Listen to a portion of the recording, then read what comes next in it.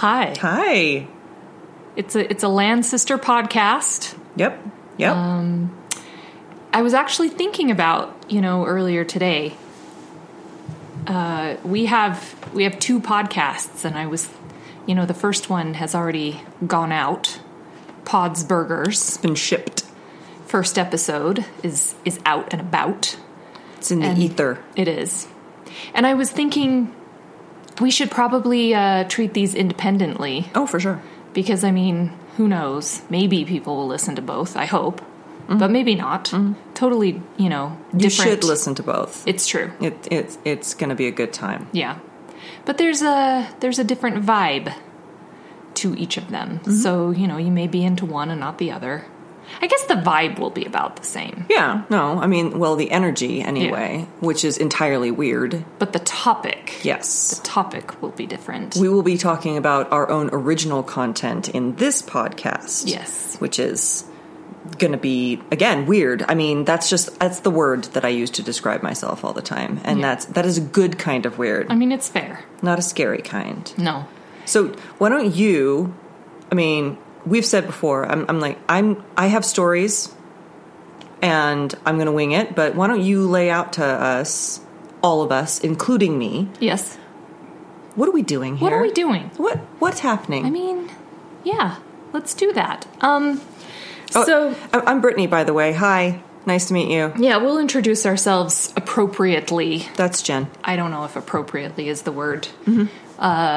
In a second, but I am Jen. That is Brittany. We are sisters. A lot of people who know us call us the Land Sisters. Because this is a storytelling podcast, I think maybe the Sisters Land is appropriate for this one. Like the Brothers Grimm. Has a little bit more pomp and circumstance. It does. Is that appropriate? Pomp and circumstance? It's not inappropriate. Okay.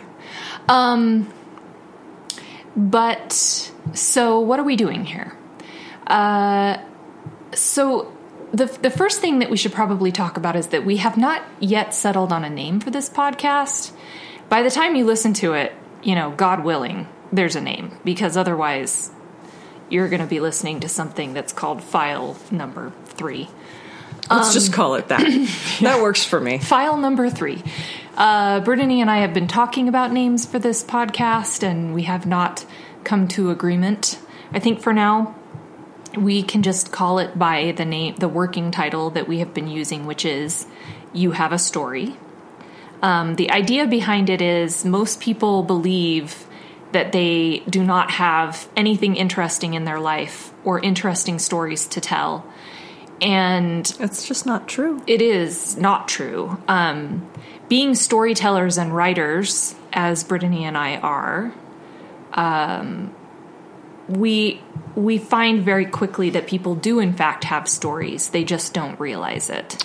Jen has this thing that she does when she meets new people, and she calls it interviewing them. It's true. And it's not meant in any kind of critical or trying to pick you apart kind of way, but this is her way of understanding their story. She'll just ask them questions and, that sounds like a conversation, but it's more than that. People, sometimes they need a bit of drawing out, and Jen is particularly adept at that. And Jen may also be adept at this next thing I'm going to say, but one of the things that I have prodded.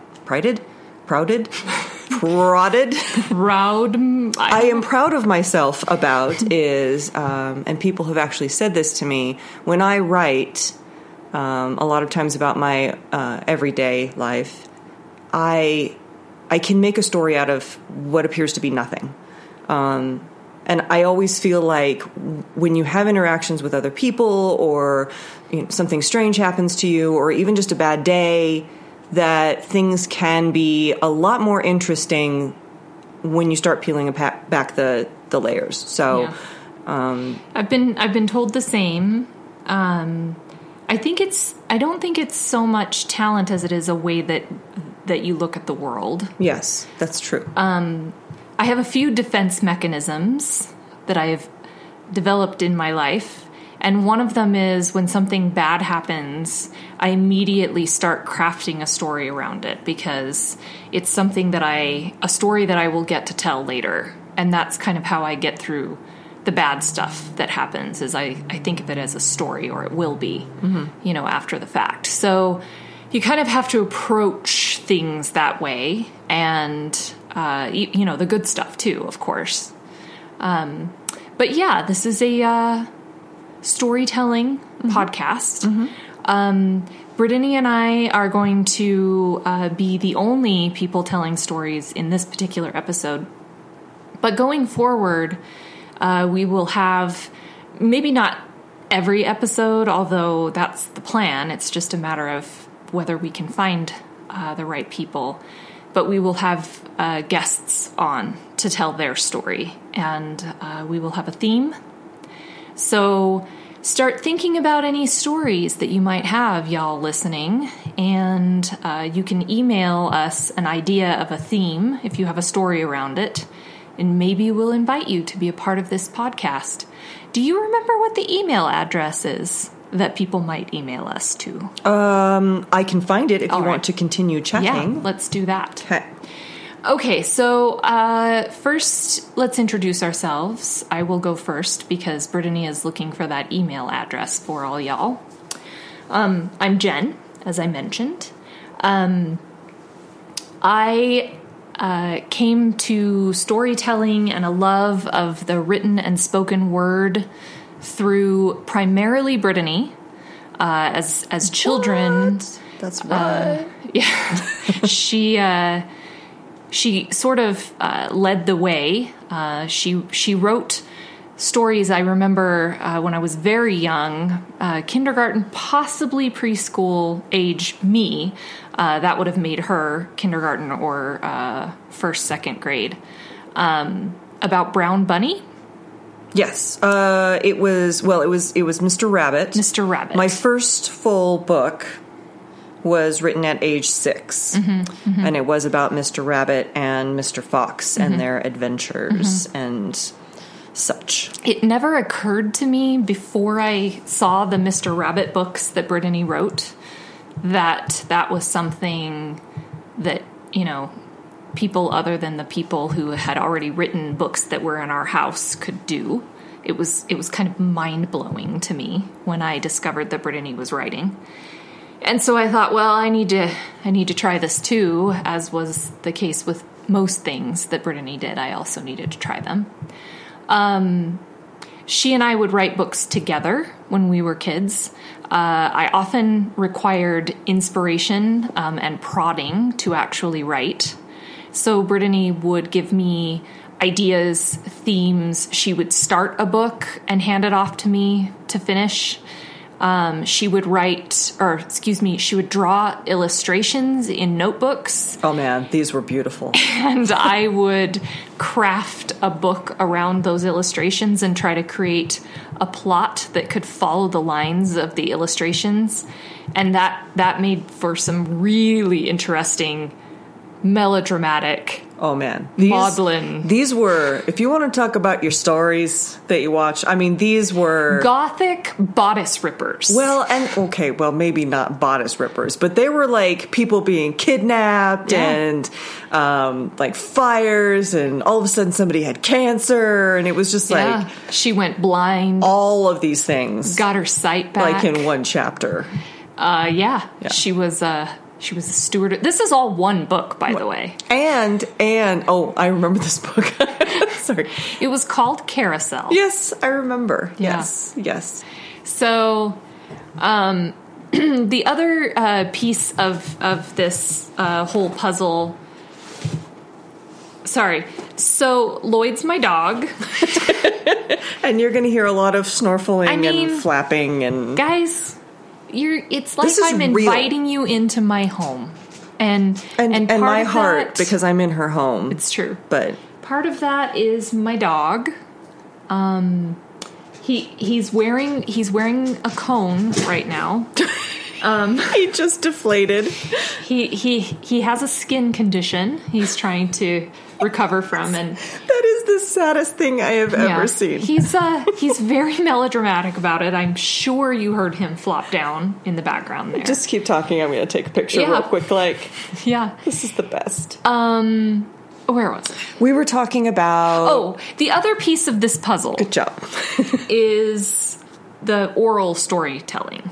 And I would venture a guess that Brittany and I came by it the same way, which is through our father, who is the consummate storyteller. Yes. I like to think that I'm fairly capable at the oral storytelling, but nobody kind of even comes close to the bar that our father sets. Yeah. And I'm not sure where he got it, because I don't remember Grandpa being particularly good at it. I don't remember Grandma. I think I know that he had a public speaking phobia, and probably still does, but manages it very well. And maybe he just learned that his tendency toward dry comedy and embellishment and slapstick that he would put into... And the thing is, he would tell these over-the-top stories. Yeah. He was raised... his teen years were in the 1950s, and he lived in Southern California, Compton, as a matter of fact. Yep. Was born in Compton, and he would tell these stories with people who had names like Fish, although that was later in life, but that's a good example. But what were some of his friends' names? I mean, just like you think that they just came out of a movie. So when I watch things like Grease, I'm like, oh, that was real life. It's not overdone, because my father would tell stories with people who had names like Buck and just so to Brittany's point, I also don't know where this storytelling gift came from, but there are few people that I can just sit still and listen to for as long as they will talk, and my father is one of those people. He has an endless supply of stories and can make any one of them engaging and amazing. And you kind of grow up with that, and it just becomes part of your DNA. And I think one of the things I find the most interesting about his storytelling is it's good if you're just listening. It's good if you're watching. And Jen and I have joked before that in the event of an apocalypse, I don't have a whole lot of fantastic skills. Like, I can't fix engines, I can't hunt, I can't do all of these things. I can cook a little bit, but one of my biggest skills would be to keep people entertained with stories. Yeah, which is important. And to hold the history, because that's another thing that I can say about myself is that I have a really strong memory, and I have a memory for details. And which I do not. So you're going to find me leaning on Jen an awful lot. Yeah. So, should the world end, come find us, because you're going to need us to help you remember all the things. Yes. And I can also sing to your animals. That's my other. That's my. Yeah. I mean, super I don't talent. know. I can do your makeup. Yeah. So that you can be fabulous during the apocalypse. I can make your eyeshadow match your gun. It's true. I mean, whatever you need. Yeah. Okay, so I mean, should I... Yeah, first introduce yourself, then we'll talk about what we're doing here. I mean, I kind of wove my introduction into yours, which is pretty much how Jen and I function, and I think most people who know us know that. Any of you who are listening who do not know us, I'm going to find that hard to believe at this point, but... also, we're sorry. Yeah. No, I'm not sorry. That you don't know us. Oh, yes, I'm definitely sorry about that. Not I'm sorry that you're listening. Keep listening. We tend to do that kind of back and forth thing. It's taking a lot of my concentration. I don't know if I mentioned this to you yet, Jen, but... it's taking a lot of my concentration to not devolve into that weird inside joke babbling thing that we do. People say partial a lot. Sentences. Yeah. People say a lot. We have our own language, which... We have legit had people tell us that they won't hang out with us together anymore guess they don't understand what's going on. Well, alone. I mean, you can't just hang out with us alone. No. That's weird. So hang out with us. all We're I'm awesome. saying is, We like you. come hang out with us. We sure do like you. Anyway. But go on. anyway, so continuing, so the way that we talk is a lot of times interwoven and adding little bits and pieces to each other's stories and all that kind of stuff. So for me, there's not a whole lot more to say other than, I mean, I'm the older of the two. These two, we're the youngest two of 5 siblings. And, 6 if you count our half-sister. But hi, Meg. Love you. Hi. And so Jen and I actually I've mentioned a reasonably poor memory, but I honestly don't, I can't think of anything that I've done that doesn't involve Jen. No memories that don't have her in it. Can't think of a time that it would make sense. Like, we've lived in separate cities exactly once in our entire lives. Twice. You lived in Phoenix. I forgot about that. But it was miserable. It's just, it's strange, the idea to not be near and have a close relationship with Jen. So,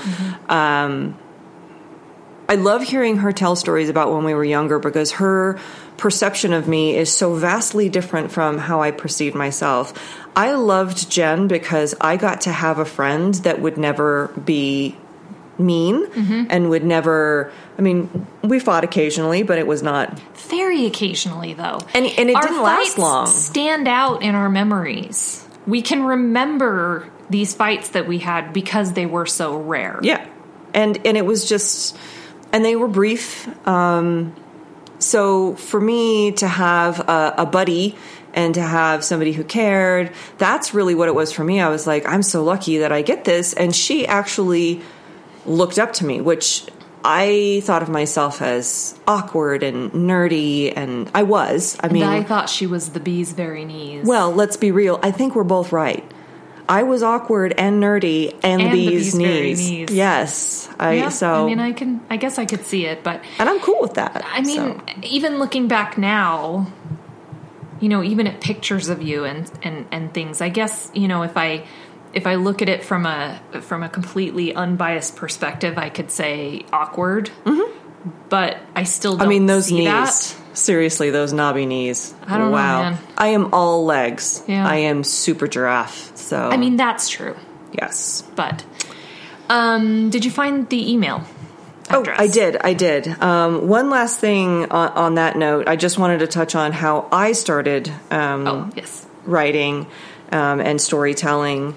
For me, and it spins off of what I was saying about nerdy and awkward, I realized that, and I don't know when the epiphany came to me, but I realized that when I was uncomfortable with the world, the way that it was and the way that it treated me, I could make myself into something else and put myself in a world completely under my control.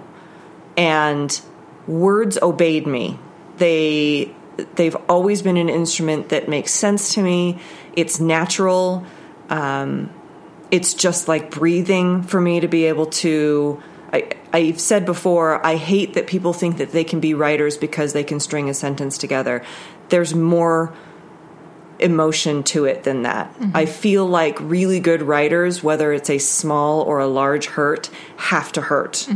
And for me, nobody caused me injury except me when I was younger. And I just did not have enough faith in myself. And so I created my own little worlds and it was lovely. And I mean, I really legitimately could go anywhere and it made me very happy. So that's how I started storytelling. And then I started storytelling about real life stuff probably 20 years ago. It was when my son was first born, 22 years then. And I realized that my world had become smaller, mainly because there's so much to do when you are dealing with an infant that your focus is all there. And so I would find little nuggets of things that happen throughout my day to talk about. And that's how I started telling stories of the quote-unquote ordinary kind. Okay, so if you wish to email us and ask any questions or make comments or send love, I like love. Or most importantly, if you have a story Yes. that you would like to propose that you share on this podcast. Yes, which we encourage. Please do. It's You Got Stories. That's YOU Got Stories, all smushed together, at gmail.com. Email us. Yes, please. All right. Please, don't send nudes. Oh, please don't. Okay, so what we're doing here, as I said, there will be a theme each podcast. Also, if you have a story that falls with the theme that we're going to talk about today, please do feel free to send that story along, or the fact that you have a story, to that Gmail address, because we could read those in the next podcast if we get anything. But we're going to have a theme, and we're each going to tell a story based on that theme. A couple of things to keep in mind.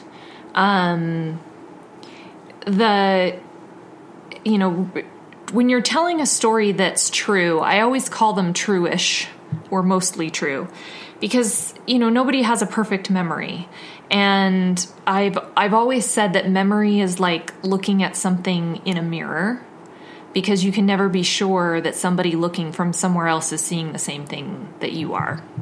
So that's the disclaimer for anyone who may have been present for any of the stories that are told on this podcast, either by Brittany or me or anybody who's a part of this podcast in the future. I just want you to keep in mind that this is, just the story that belongs to the person. So, Hey, Jen. yeah. What's our theme? Our theme this time, I don't know, is this going to be weekly? I have no idea this time. This time is childhood fears. Hey, Jen. Hey, Brittany. Tell me a story. I'd love to. Okay, thank you. I'd really love to. Tell me a story. I guess I'm going first. Yes. Okay, so childhood fears. Everybody has childhood fears. I don't think there's a child that does not have a fear. If there is a child who doesn't have a fear, I don't want to know that child, because they're maybe a sociopath. I want to point out that I'm not sure where Jen is going to go with this story, but my son and Jen had multiple fears when they grew up. And so I experienced, from a sister's perspective as well as a parent's perspective. So it's interesting for me to hear stories that Jen tells. I immediately think of my son when you start speaking of these things. So as Brittany alluded to, I was a very frightened child. I think if you were to describe me as a child, frightened would have to come at the very beginning. I was mainly made up of fear. Cookies. Yeah. Well, when I could that's get true. them. Yeah. Maybe ding dongs. Yes. We had a lot of ding dongs in our house. Ding dong, yo. So my fears were unusual. So kids, a lot of times, if you ask them what they're afraid of the dark, or Dogs. Heights. Yeah, which those, I wasn't afraid of the dark, oddly enough, but heights and dogs were two of my fears. Most of the fears that you can think of, I probably had at one point or another in my life. But I also went into really strange existential places in my thinking as well as my fears when I was a child. And what's interesting about that, at least to me, is if you know me now, I have almost no fears. Most of the time, I don't feel afraid very often. I can feel anxious.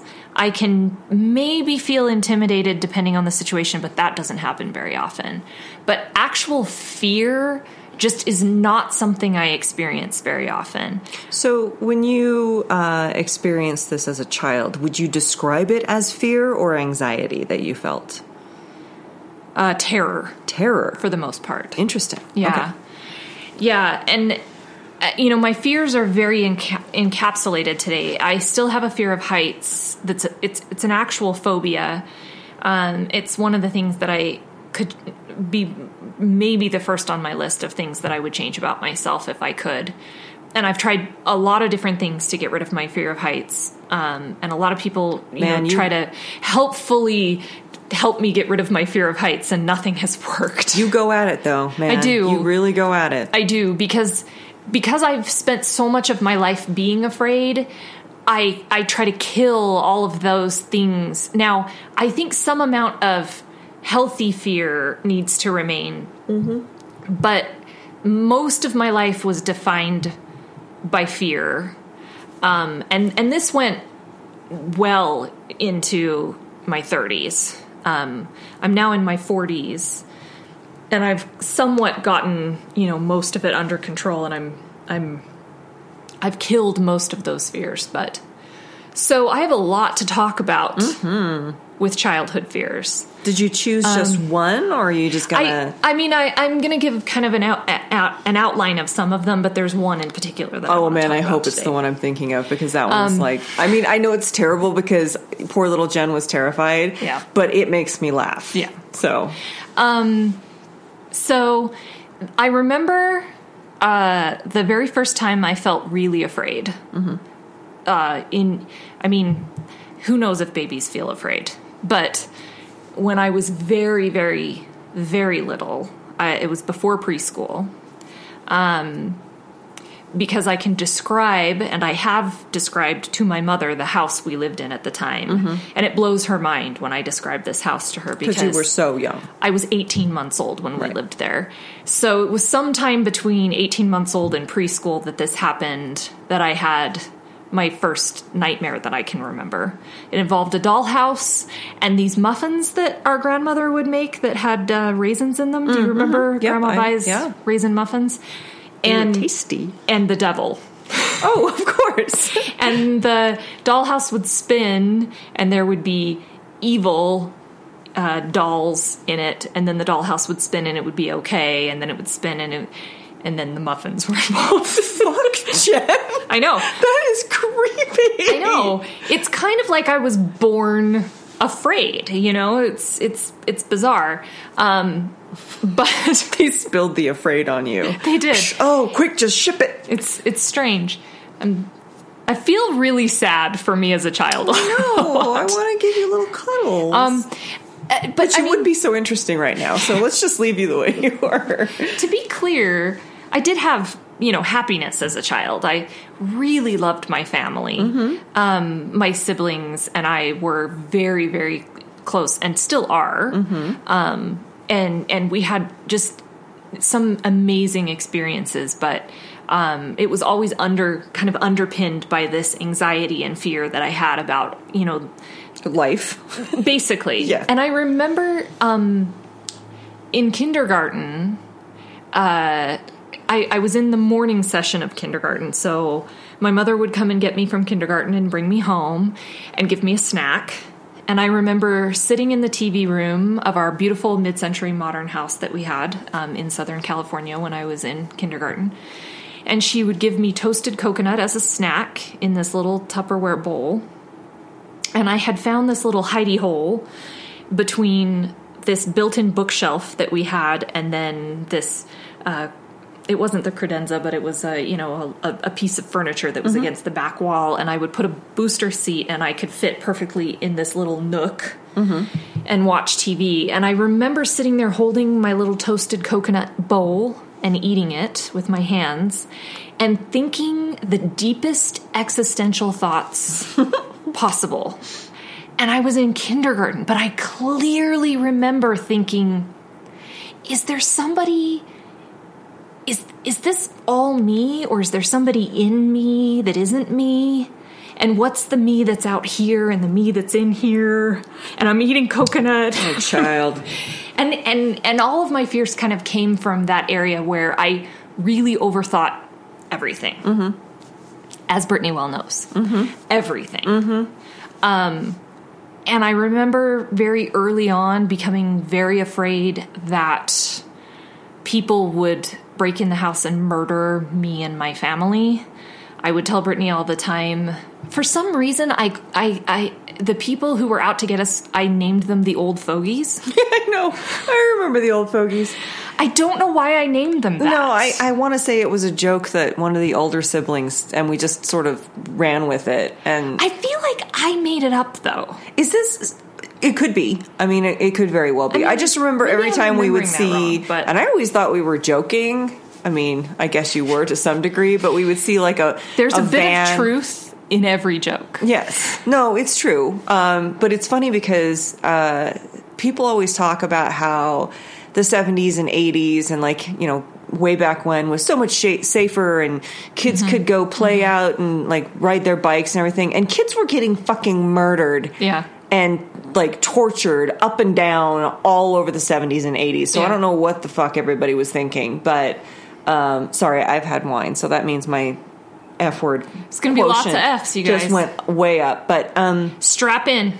So we would, like, every time a van would drive by, we'd be like, oh, look out, it's the Old Fogies. And I was always joking, but, you know, I guess deep down, poor little Jennifer was just, like, sweating that the Old Fogies were going to get us. Yeah, the Old Fogies were going to break in and kill us and kill the family. And I was also... It looks like Brittany wants to say no, I was just... It suddenly occurred to me that this probably is where your fondness for true crime novels came from. Yes.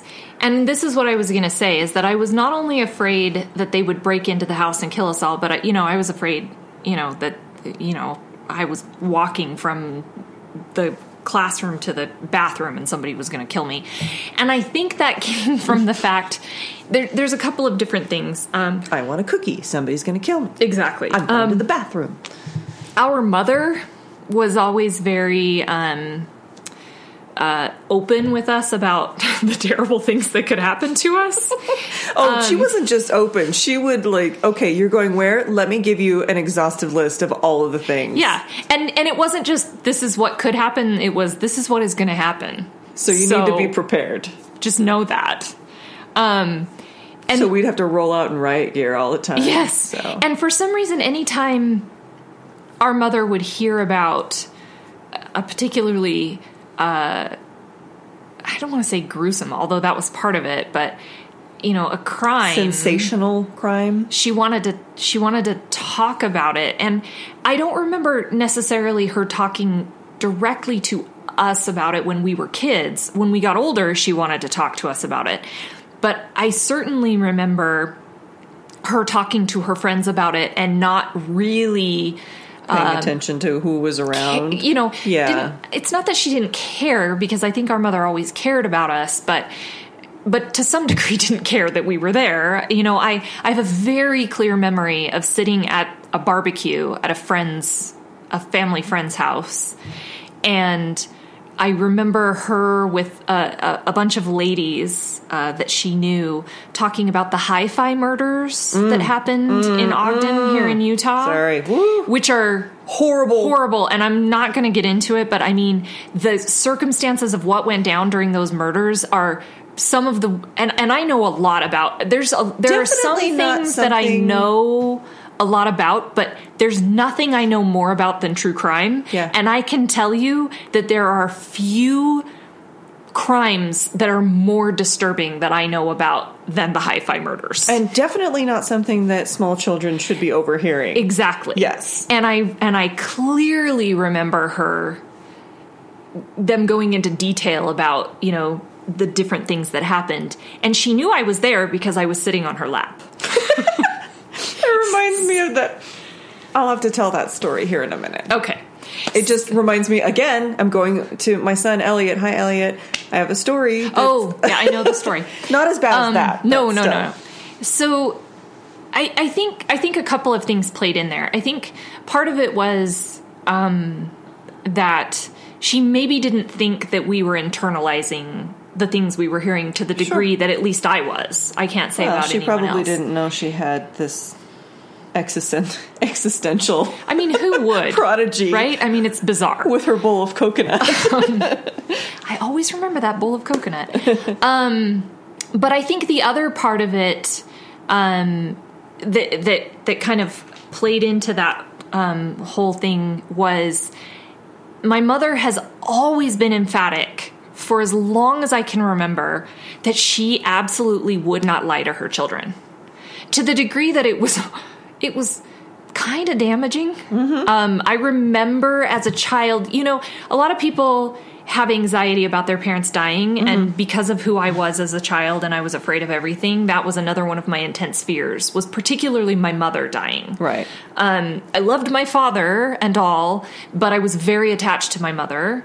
And I remember I would say to her, "So you're not going to die, right?" And she would say, "Well, I can't promise you that." And it was so disturbing to me. I would say, but you're not, right? And she would say, "Well, I don't think I'm going to die right now, but I can't tell you I'm not going to die, because what if I do? And then I will have lied to you." She said that? Yes. Oh, my Lord. And it was always, even back then as a kid, I would think, can you not just tell me you're not going to die and just leave it at that? No, I see. And again, from the other perspective, Elliot would ask me similar questions, not about me going to die or anything, but he would always ask these absolutes. And I understand that children... Will I throw up? Yes. And I'm like, I can't Maybe tell you won't. And then if you do, you'll be absolutely livid with me, so I have no control over and never believe me your again. gastrointestinal system. I'm sorry, Elliot. I'm sorry. So for me, for the record, he almost never threw up. Oh, yeah. No, he's like, anyway. I don't know. It was... Anyway, phobias. Phobias is all I have to say, and I realize that there's a certain level of nurturing that you need to give to a child. But for me, it wasn't that I didn't want to... That I was like, I will absolutely never lie to you, because obviously I'm going to try and never lie to my children. But for me, it was more of a... I don't want this to become a trust thing. If I promise on my life you are not going to throw up and then you throw up, what does that do to our relationship? So anyway. But really, what does it do? I don't know. Like I said, I just didn't want him to feel like I'd betrayed him. Yeah, and to be fair, I am not a parent, so I would probably have told him, no, I'm not going to die, if it were that kind of a conversation. Yes. So anyway. So...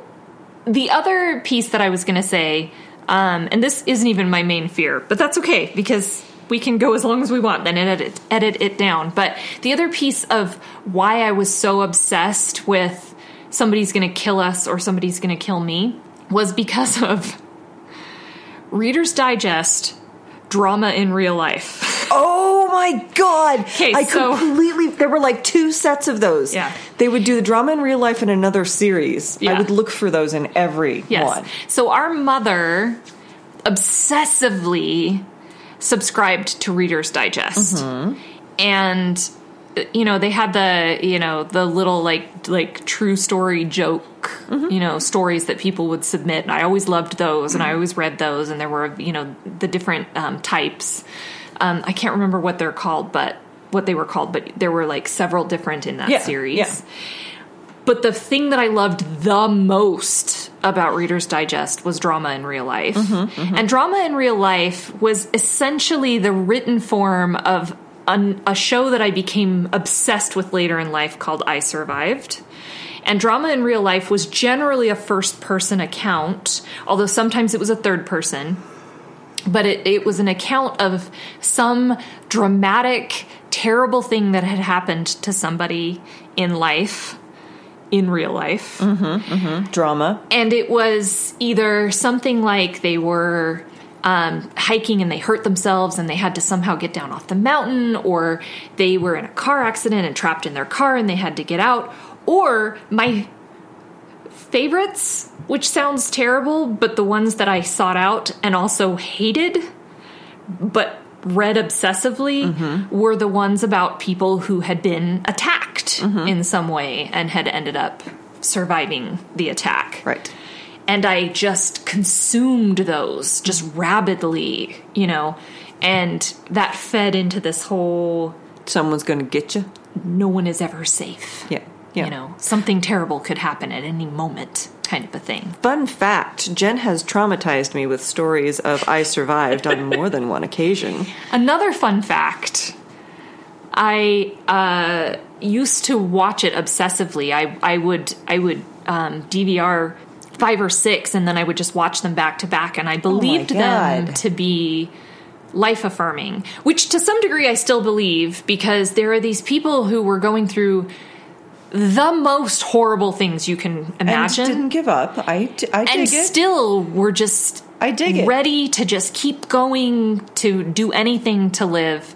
But I went back and tried to watch an episode about 2 years ago and couldn't make it through the episode. Was this the tissue in the hook hand one? No. Okay. I mean, that one was...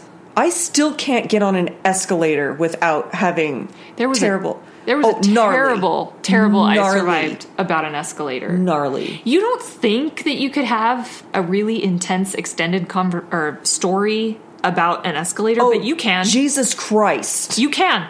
So many things. And she was like, okay, I'm done. And then she just keep going. And I'm like, Jen, why? And it was on fire.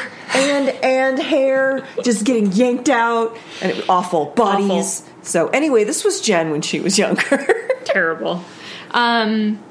Okay, so that kind of is an outline of, sad. I had a great, happy, childhood, but also just a lot of fear and anxiety. I think if you were to go back and look at my childhood and say, okay, what are the fears that really stand out as bizarre? There are 2 of them, and one of them on its face is not bizarre because a lot of children have this fear, and that was my phobia of vomiting. Mm-hmm, mm-hmm. I remember I have a story about that one. I have a story. But did you want to tell it right now? No, I don't. But my fear of vomiting stands out because it was to such an intense degree that it actually changed from a phobia of vomiting, which I don't know if there's a real name for the phobia. There must be of vomiting. We should look it up. Yeah. But it actually changed from a phobia of vomiting to agoraphobia, which is the fear of leaving the house. Mm-hmm. Somehow in my mind as a child, I had assigned that if I left the house, I was much more likely to vomit than if I was at home. Mm-hmm. And so they actually pulled me out of school when I was in 1st grade for a period of time. And it's emetophobia. Emetophobia. Thank you, archivist. Fear of vomiting. This is Christopher, the archivist, is behind us here. Yes. So, because I would go to school and then I would immediately feel like I needed to come home because I was so anxious. Well, and when you're anxious, you feel like you're going to throw up. Yes. So, I mean, that one, like I said, a lot of kids have that fear. I just took it to an extreme. But the other fear... I'm so excited. that I had, that I can safely say... maybe less than 1% of children in the world have had this fear ever. Maybe. We haven't interviewed them. It's entirely possible I'm the only child who ever had this fear. I don't think so. But I love it. And, I mean, I have witnesses. You all are not going to believe me. But I think probably my most intense fear that I had as a child was a fear of astral projection. Yes, accidentally astral projecting. I was just paralyzed with fear at the idea of astral projection. I remember you didn't really talk about it a lot, but you mentioned it to me because you would say things to me. And I remember in my head thinking, like, I was expecting, like, anything. Literally fucking anything other than astral projecting. And rightly so. And you sounded so I don't even know how to say it, not necessarily sad and not ashamed and not afraid, but maybe a combination. And I'm like, what do I say to her right now? Yeah, I mean, here's the thing. I was like, no, you won't.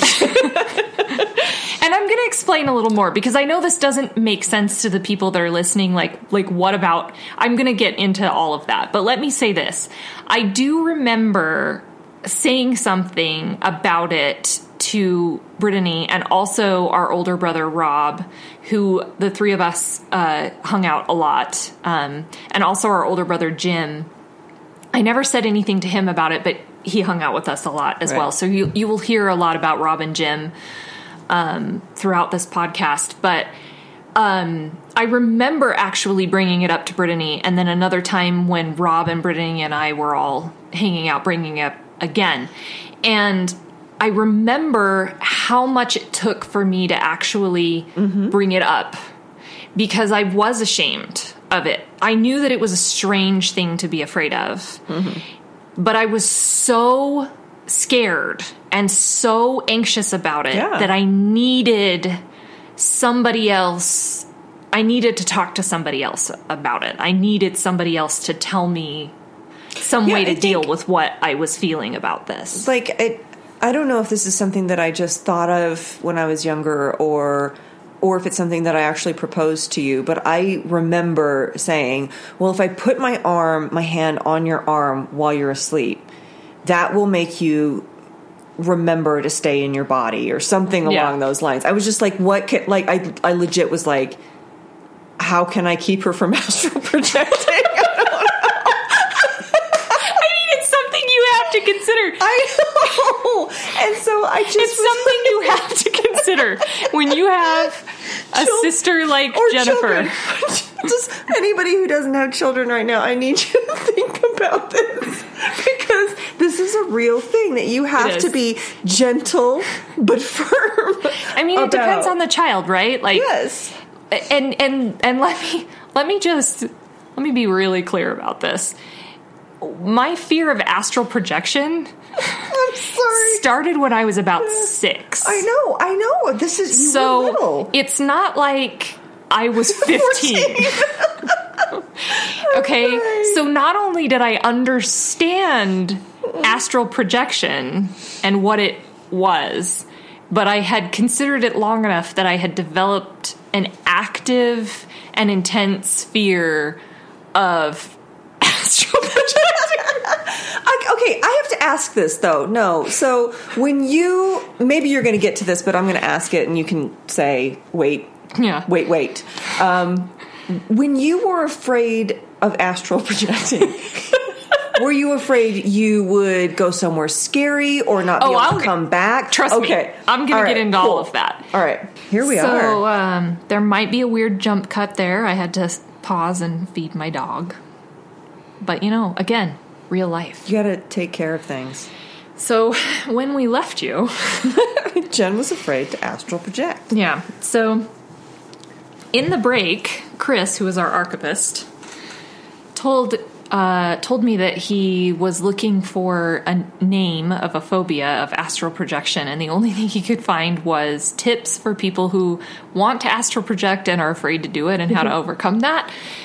No information about, people who are afraid they'll do it. Accidentally. Like, that's what I always pictured when you would say this, like, you were like, were you worried you were going to lay down too hard and just pop straight out of your body or, So yeah, I guarantee you, those of you listening, when I said, my next fear, astral projection was not even on the list. That's what I'm saying. When you said, I need some comfort, or I remember how you like broached the topic with me, but it was just like, I'm like, oh, here she comes. She's got astral projecting. I was like, knives, I don't know, anything but that. No.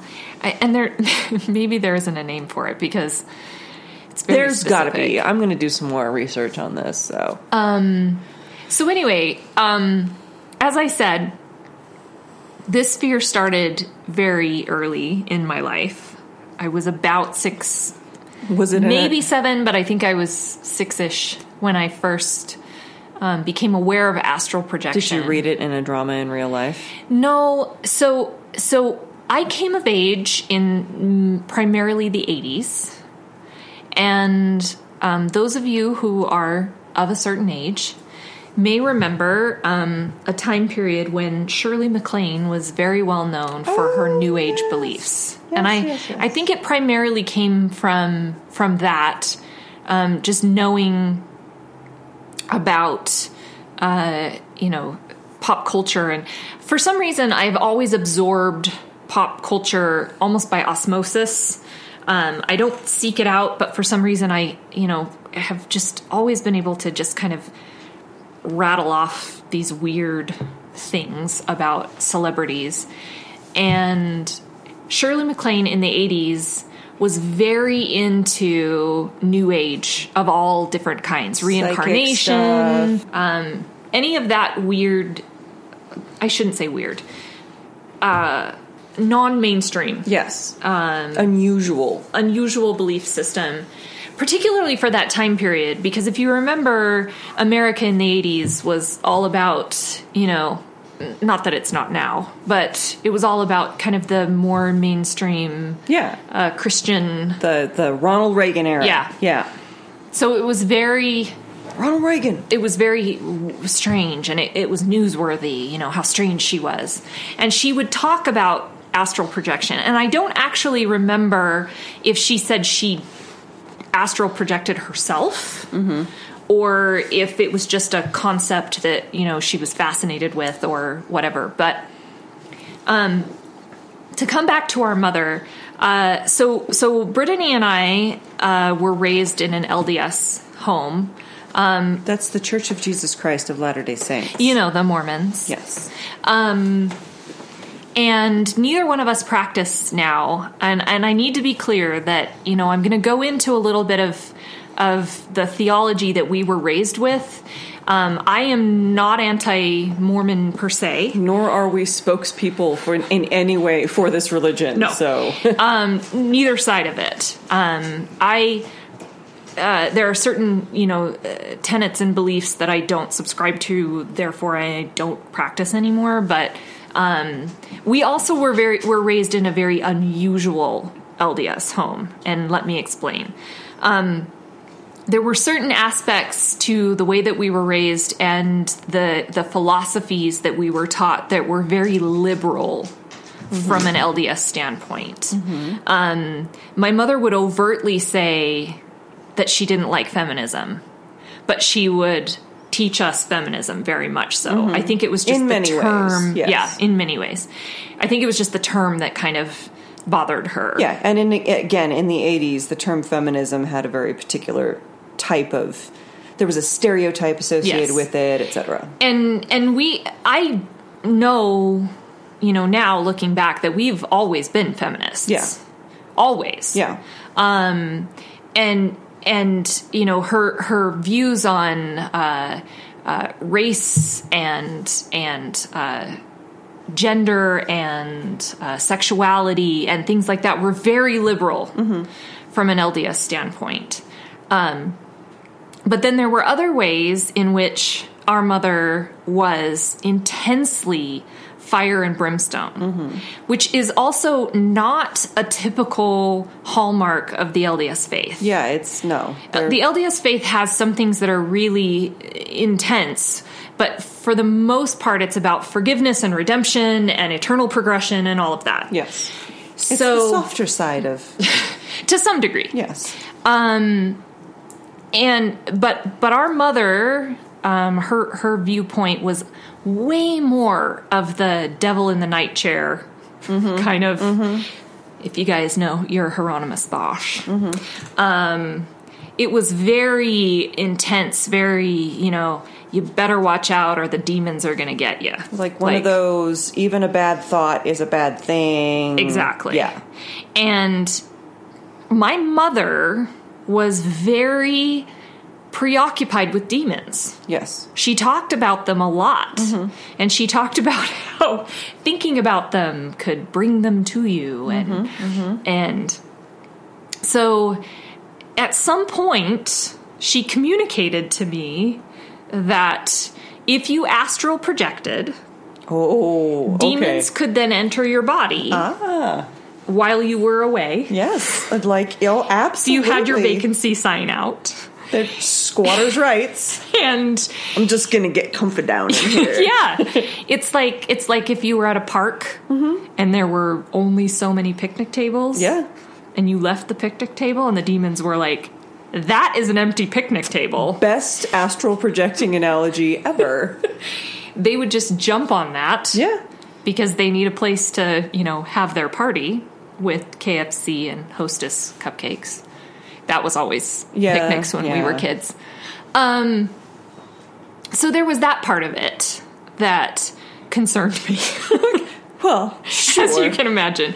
But here's the thing. I remember thinking... what small child would be like NBD about demons in their body, so...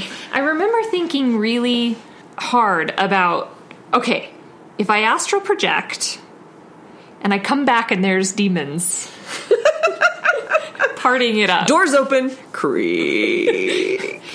What does that mean? Like you come back and you open the door and the demons are like... It's a record scratch. They're in there playing all your records and shit.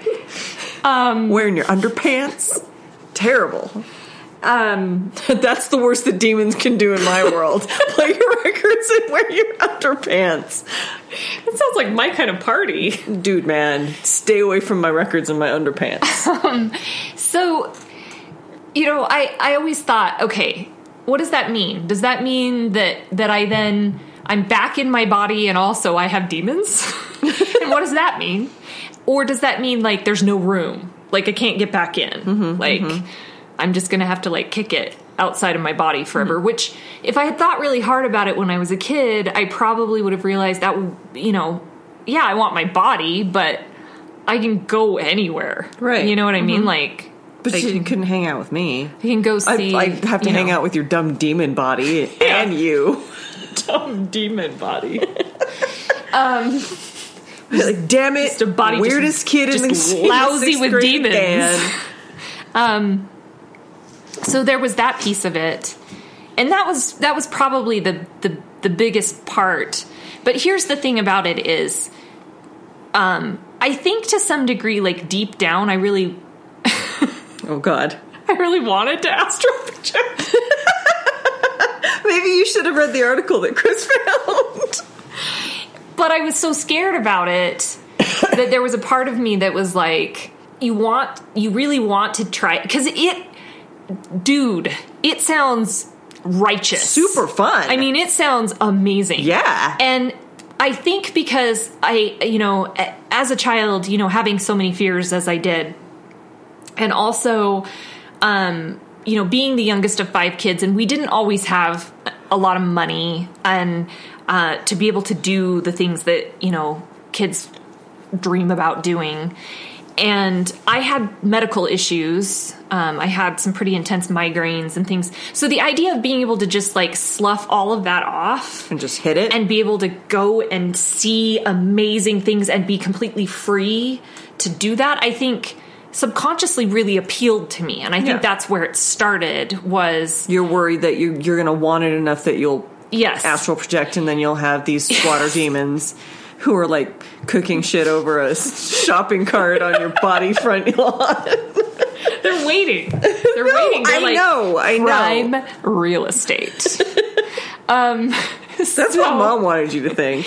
And here's the thing. I need to be clear because I feel kind of bad even, sharing this in a public forum, because I don't want people to think my mother, it probably shouldn't have been, telling us the things that she did. But I think her intentions were pure. Yeah, no, she absolutely did not genuinely mean harm. Yeah, I think she genuinely wanted us. I don't think that she had any consideration that we would actually astral project. Well, and then again, I honestly feel like she probably didn't realize the level of intellect she was dealing with in some of these situations. And I'm not saying we're brilliant. We're pretty fucking brilliant, but I think she didn't understand exactly how much you were absorbing. I really don't. I mean, and that's totally fair, because you can never really, like... I think about the kids that I know, and being a youngest child, and not ever really being around kids younger than I was. Mm-hmm. I never really had reference of what it is to be around kids that were the age that I was when these things happened. Right. Until, like Elliot was born, or I've seen friends' children. So I can totally see myself sitting down with Sam's son, my friend Sam's son, who's 6, and being like, not like talking to him about it. Not like having you're not going to astral project, but like, no matter how much you think you can accidentally. But I can see like you and I having a conversation in front of him, and him asking me about it, and me just giving him a throwaway like, some people think that if you astral project, that it leaves your body open to things or whatever, and not thinking that he's going to take that and completely run with it. Yeah, like I ran with it. So that's totally fair. And then fucking Shirley MacLaine. I mean. So here's the other thing about it, though, is I was so afraid of it that I didn't want to know more about it. Yeah. Anytime there was any talk of anything like that, I would shut down and I would leave, and I would, try to distract myself so that, and let me be clear, in the 80s, there was a lot of talk about stuff like that. It's not like now, like you'd have to seek out astral projection information. For some reason, the 80s was a hotbed of astral projection. So at least it was to me. But if I had, it's not like I knew how to do it, is what I'm saying. Mm-hmm. And so you didn't know if you weren't doing it. No, it's not even that. It was that the only thing that I really understood about astral projection was that you went into a meditative state to the point where your consciousness separated from your physical body. Right. So in my mind, because I was so young, that was falling asleep. Right. Or it was relaxing a lot. Mm-hmm. So then that became attached to, I had really bad insomnia when I was a child as well, because I was worried that if I got too relaxed, I'd astral project. And I remember Brittany specifically and my mother both telling me, people work really hard to be able to get to a point where they can do this. And I remember my mother saying there's actually no proof that people have ever done, because how do you prove that? Right. There have been accounts of people that have talked about things that they had no way of witnessing. Right. That have said, well, I astral projected to get there. So whether astral projection is actually a thing or not, I actually don't know enough about it to be able to say. That's not what we're here to do. Yeah, I have no idea if somebody can actually astral project or not. What I know, though, is when I was 6 years old, trying to fall asleep, I wasn't going to. Right. I know that now. And I remember you guys telling me that. But I also remember thinking, well, they don't know. They don't really know because they don't know enough about astral projection. Right. And I'm kind of that way, not about astral projection, but today is, even if I 100% believe somebody is... And trust them. Yeah. And they're intelligent and they've never lied to me that I know of. Or, if they have, it's been little white lies because everybody lies. Come on. I feel like I have to get to somebody who is an expert in it before I will believe it. So... Again. Where was I going to get that? So super Elliot. Everything. Were we going to find, were we going to go to Shirley MacLaine? Actually, if she had taken me to Shirley MacLaine, you would have believed it. Would have helped. Yeah. It really would have helped because... It would have helped me, man. I'd be like... Can we sing? Let's chat a little bit. So, also I need to say that for a really long time, and I'm talking well into my 30s, this fear of mine was very shameful to me. I wouldn't talk about it. Really? I didn't want people to bring it up. Is it okay that I find it amusing now? Oh yeah, it's hilarious. Okay. But I've come to a point where I've distanced myself enough from fear in general that I can look at it and say, so sad for that little girl who had to, because it was a long time. It was years. And it was very intense. I mean, it was insomnia. It was stomach aches. It was just, it was kind of, there were periods of my life where that defined me, not just that fear, but fear in general. But it is so strange. It is such a weird thing to be afraid of that, I mean, I looked at it and I thought, what a freak. Like, what a freaky little kid. Like, that's so embarrassing and so shameful. But I finally came to a point where I had to embrace it, because all of that has made me who I am, and given me perspective of everything else. And I think it's actually really an interesting thing about me It now. absolutely is. And I think one of the things that helps in embracing something that you would feel ashamed of for being quote unquote weird, is that it's never just about, it's not like you woke up one day and you were like, I'm afraid I'm going to astral project. There are so many threads that feed into a particular phobia that gets you to the point where you are not sleeping and, all of these kinds of things. So for me, you don't want to sit here and like psychoanalyze all of the weird shit that was going on in your little brain. But I was a weird kid, like so incredibly introverted, worse than anything that I've ever experienced or spoken to anybody experiencing before. And it was hard for me to be okay with that, because people live their lives and they go camping and they go swimming and they go on vacation and they go to school and they have a laugh with their friends. And that was not my life. My life was never a series of 1, 2, 3, 4. This is how life is. Yeah. And, it never, ever, ever was. So for me to just kind of look back at that and say, this is not just I'm a weirdo. This is a culmination of things. Yeah. That's what's important. But I think that was part of where the shame came in for me, was I looked at other people's lives, and to some degree, you never know what's going on inside. Because I think if anybody had known me as a child, I was super cute and precocious and, whatever. And I think that they would look at me and be and think, maybe she has some fears. She's fine. Oh, what an imagination. Yeah, but not really understand what was happening. So to some degree, it's just perception.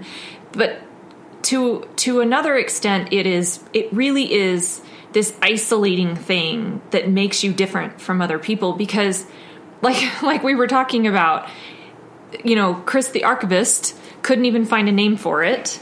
And it is so strange. Mm-hmm. And it's not like kids my own age. Right. If any good friends that I had or anything, I couldn't sit down with them and be like, are you ever afraid to go to sleep at night because you're afraid your consciousness will separate from your physical body and then maybe demons will come in? But then again, maybe you could have. And whether or not that kid could actually say, yeah, they could at least say, well, that's interesting. Maybe we should, tell me about it. But most little kids... No, they wouldn't. I mean, I can think of 2 or 3 friends that I had when I was younger that, looking back on it now, I probably could have talked to them about it. And they may not have been able to empathize, but they would have sympathized. Right. But you don't know that when you're a kid. It's so isolating. It's like you're behind this glass and you can see all of the normal people on the other side, and you're back here and you're just thinking, well, I knew it wasn't normal to be afraid of what I was afraid of. Yeah.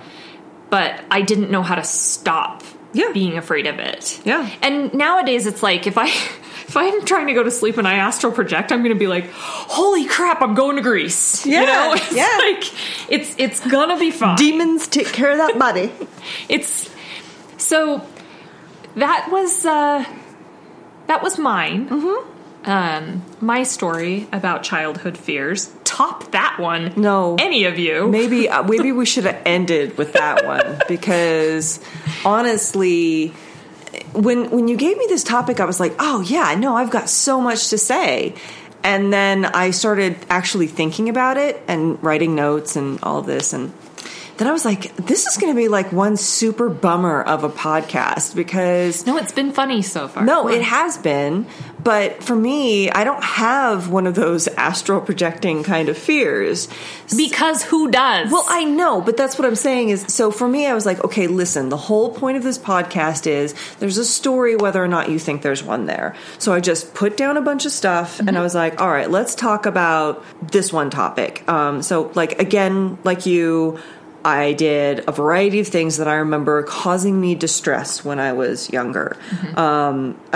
From the very mundane all the way up to some of the deeper stuff. I remember when I was a child, the first time I have a lot of very vivid memories of walking into or sitting in a room and somebody else is watching television and something distressing is on the television and it stays in my memory. There was one where I remember I was playing with for you 80s kids out there, I was playing with my Weeble Wobble haunted house. Do you guys remember Weeble Wobble? That haunted house was just incredible, by the way. They weeble and they wobble, but they don't fall down. Is that? Yes. Yes. Weeble Wobble. And the thing is, they had, like, their accessories in their house and everything were really cool, but the Weeble Wobbles themselves were bullshit. They were I really hated them. But the art was dumb. But anyway, and I also had a weird thing about art when I was a kid. Oh, God, we were pretentious. But not on purpose. No. But I don't know what happened to us. So anyway, I'm sitting in a room and I don't know who was in. I want to say Dad was just like dozing on the couch like he would do sometimes, and it was one of those Saturday afternoon things where it would switch from the lighthearted stuff into reruns of B movies and stuff. And the movie that was playing was Don't Be Afraid of the Dark.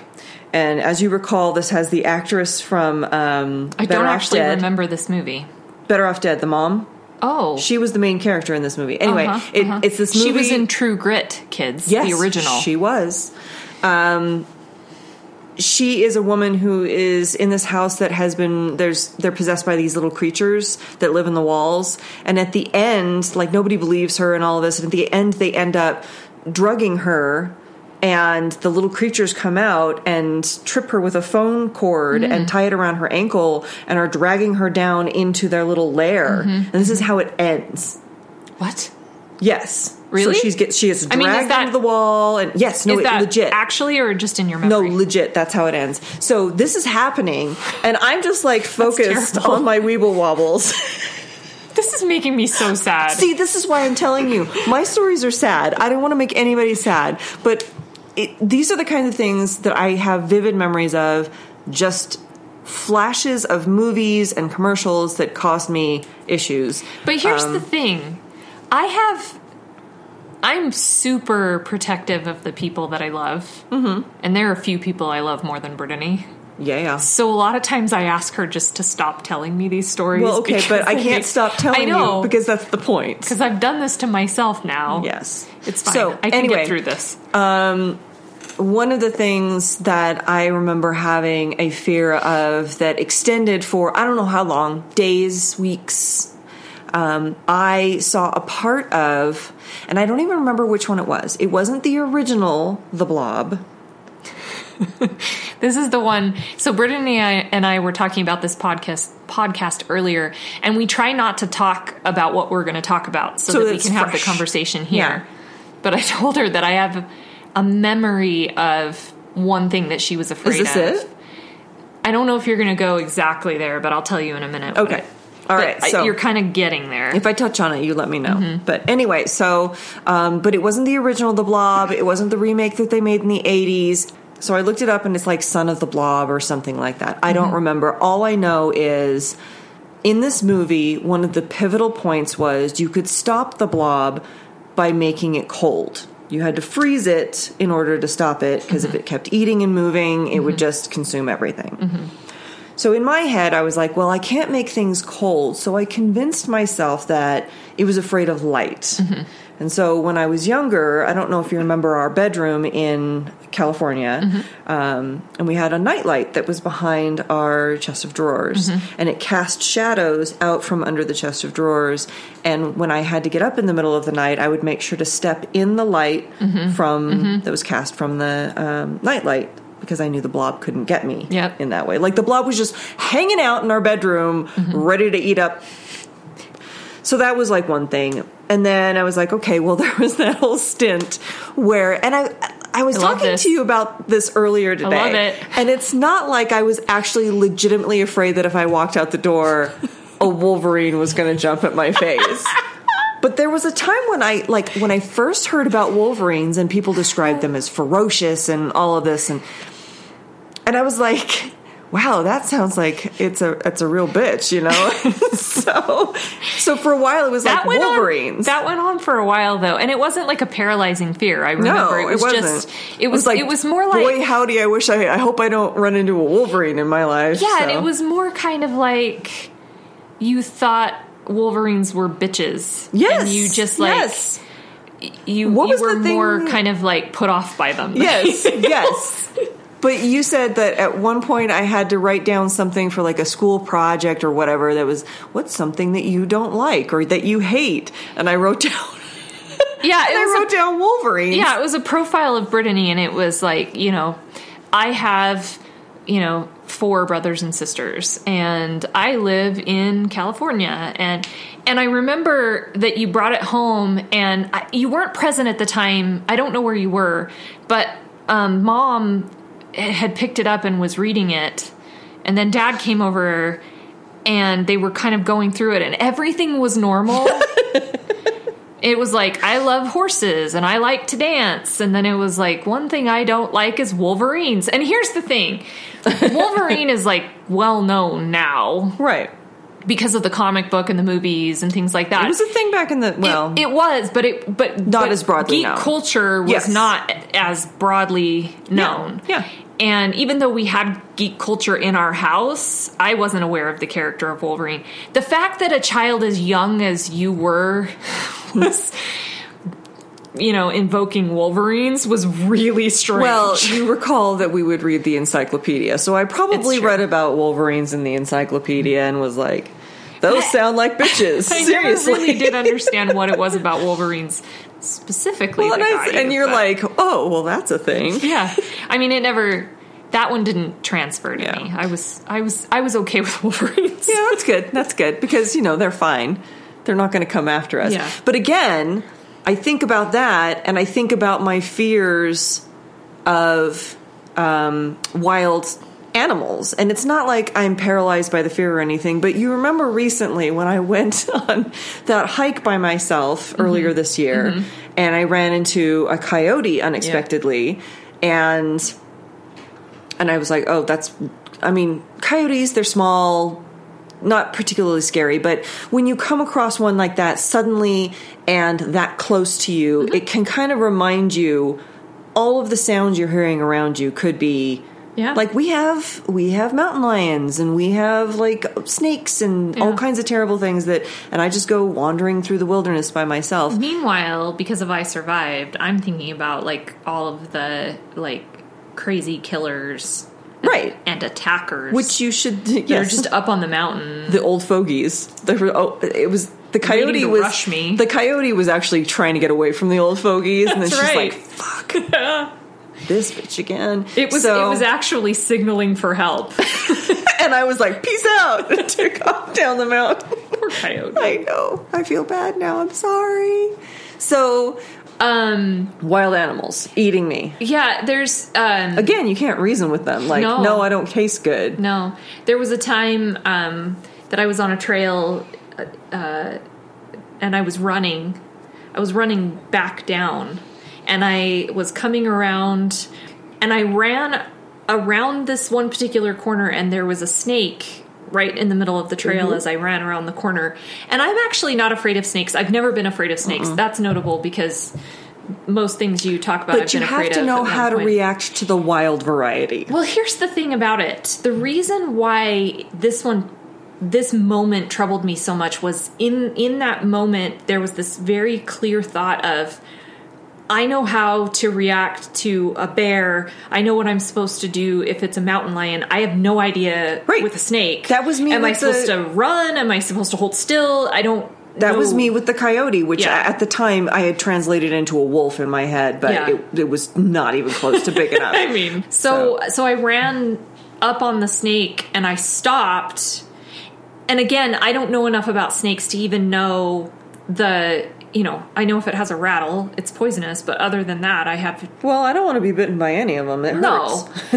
It was bright green. Yeah, I'm sure it was not. And I'm sure it was fine. I'm sure it was not, venomous. Venomous? Venomous, yes. But I stopped, and it was sunning itself, and it raised its head, and it looked at me, and we just kind of looked at each other for a few seconds. It's actually poignant. And then I...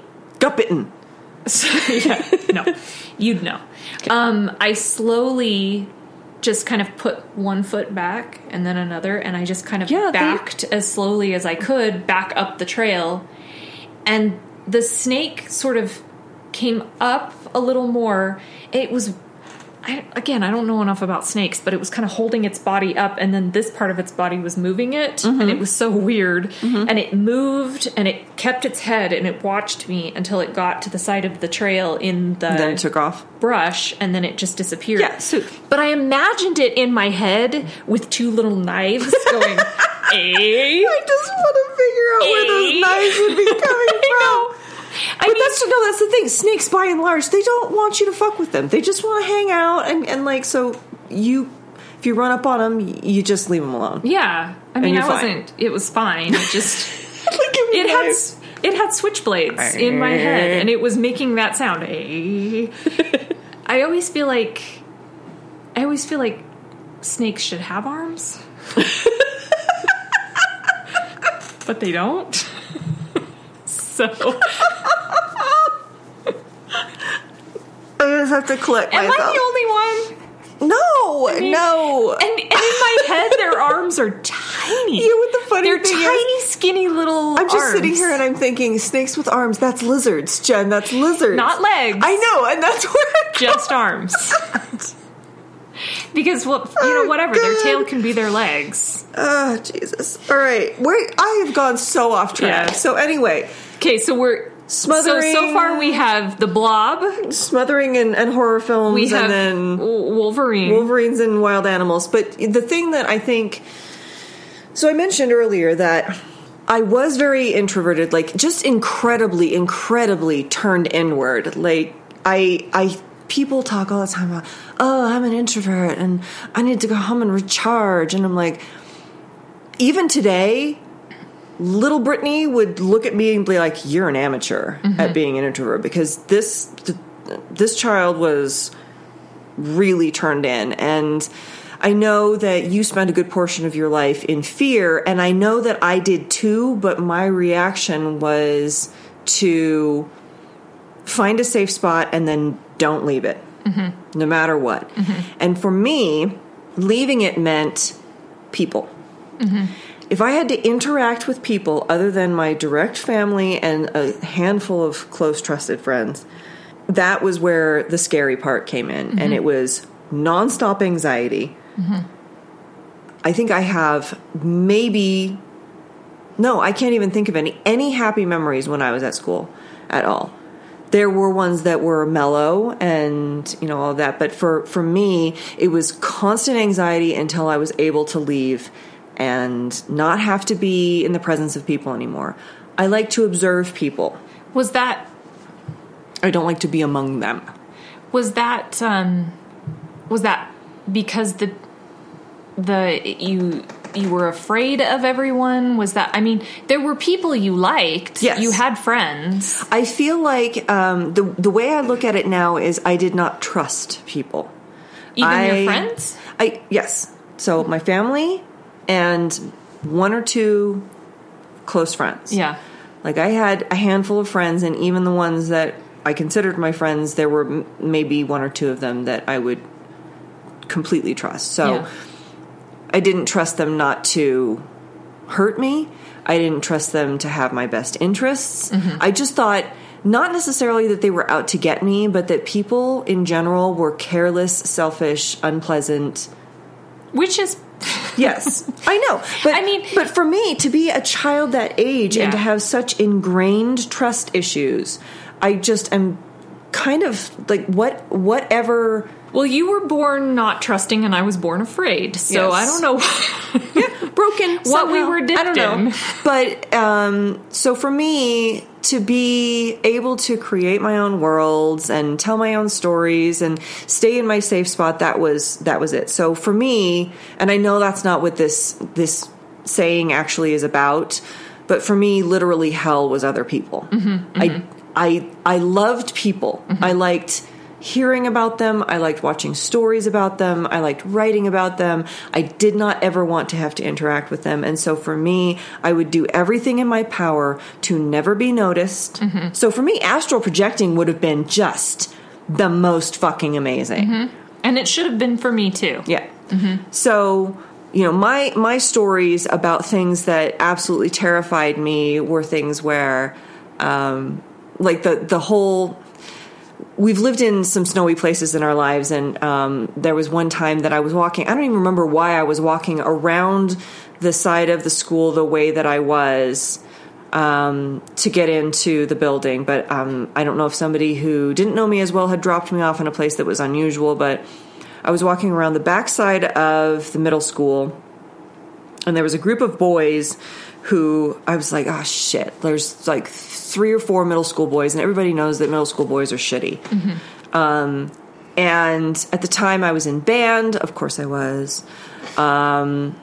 Very, very academically, I don't know, crazy, I guess you could say. So I had backpack, I had lunch, I had flutes.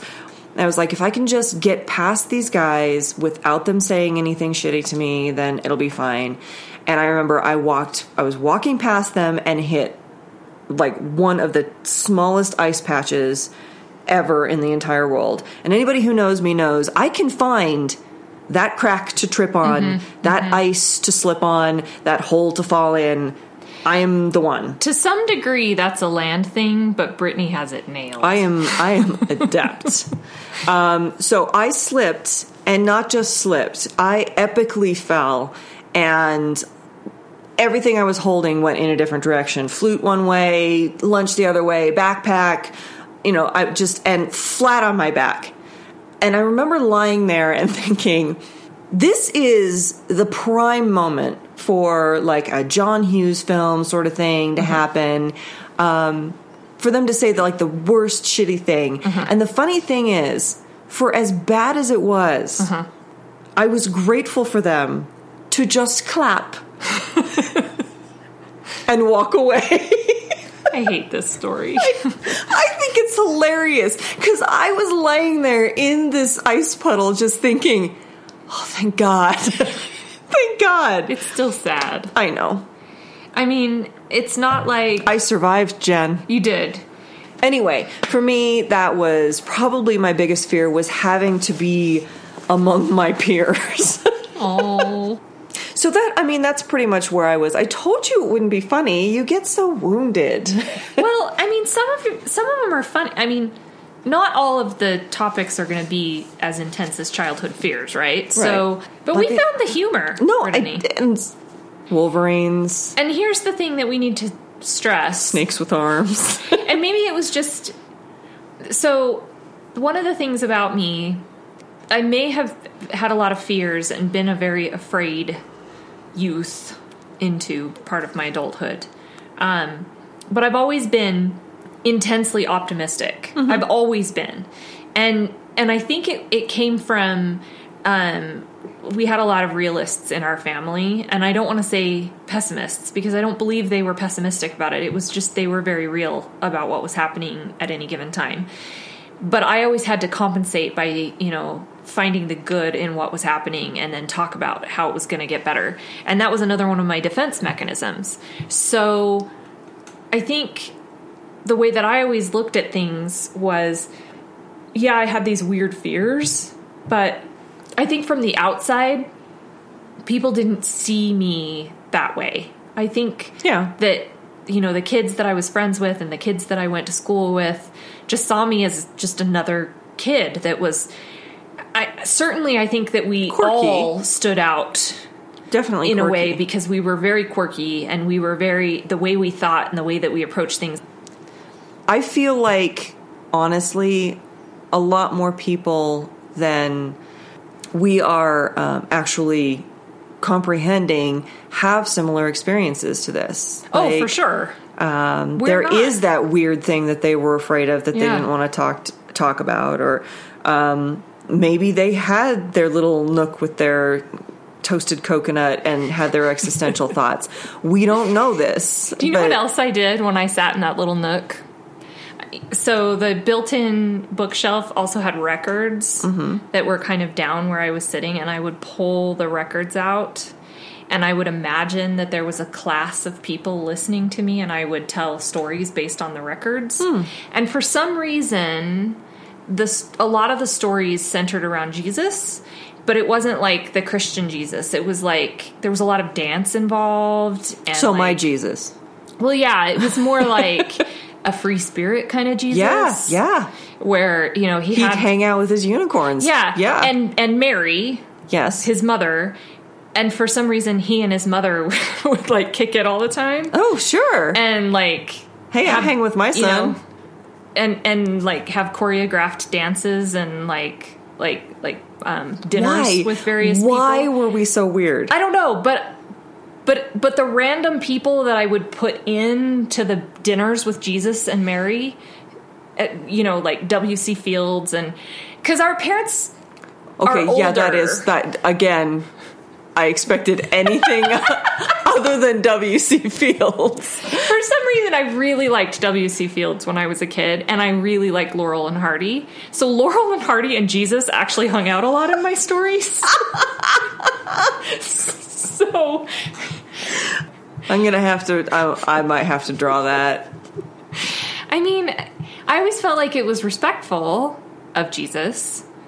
Maybe if you asked a traditional Christian, they wouldn't agree. But I always felt like I was giving Jesus his best life. Well, and that's the thing. That's what we always talk about when we talk about Brittany's Jesus. My Jesus is like, he has his best life. He's like super chill, and he really likes people, and he wants people to be happy, and he has this herd of whacked out unicorns, and likes to ride a bike. Yes. I mean, seriously, this Jesus is the best Jesus. So our mother acquired this pillow.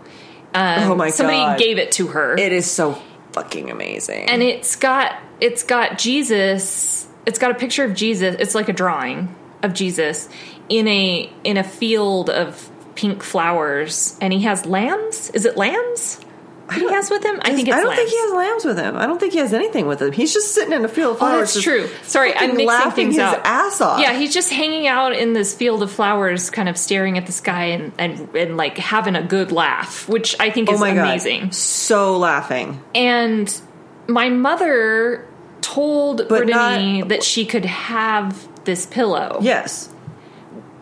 When we went to see my mother a couple of weeks ago, I saw the pillow still sitting in her room, and I said, Mom, I thought you were giving that pillow to Brittany. You were there, but I don't know if you heard her. She said, I don't know. I kind of don't want to put him up to ridicule, even if it's a silly pillow. I am not ridiculing him. That's the thing. And that's what I told her. I said, do you really think that that's where Brittany is going with this? And I don't think she understands that this is a genuine thing, that Brittany has love in her heart for her version of Jesus. Oh, yes, I do. It's like, he's just like this chill guy. My version of Jesus is the best. Yeah. He just like loves everyone and everything, and he's just totally accepting of you no matter what happens. Like he would totally look at that picture and be like, that is the dumbest picture of me, you guys. But also the best. Yes. So, I don't know. So we need to somehow get her there. She's never going to understand my version of Jesus, so I guess I'm just going to have to act all respectful to the pillow. I don't know. Because I need that pillow in my life. I don't think you would be disrespectful to the pillow, is what I'm saying. Like, that's what I mean. Like, but how do you disrespect a pillow? I think she needs me to venerate that pillow, is all I'm saying. So, I don't know where we're going with this. All I say is, there's a story in that pillow, and we just told it. Yeah. So, are you done with your... Yeah, that was it. I am not afraid of Jesus. That was the end of my story. That's amazing. Yeah. That's really, really good. Yeah. Okay, so I've come up with a theme for the next time. Yes. I certainly don't have to come up with the theme every time. Sure. But I have one. So we're going to tell it to you now. And you can send in whether you have a story about the one we just told. Yes. Or the next one. I would love to hear about your childhood fears. Normal, abnormal. You know what? This is truly a safe space. I just told you about my fear of astral projection. So and snakes you can hit with me arms with whatever. And Jesus pillow. I mean, let's be clear. I'm not afraid of snakes with arms. No, I want snakes to have arms. But this is a safe place to talk about those things. It's true. So hit us up with that. You want to give the email address again right now, and then we'll give it again at the very end? Yes. So our email address, if you want to, you can send comments or you can send suggestions or questions, and then definitely send any kind of stories that you have on these topics. It's You Got Stories. That's YOU Got Stories, all smooshed together, at gmail.com.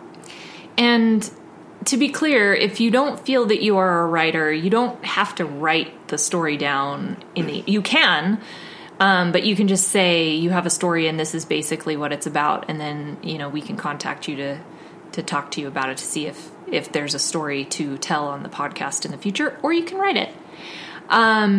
So next time's theme is going to be grandparents. And whatever. Oh, yeah. However you want to interpret that, whatever story you might have about grandparents. Oh, I got some stories here. It's going to be interesting when there are things like grandparents, what kind of overlap you and I are going to have.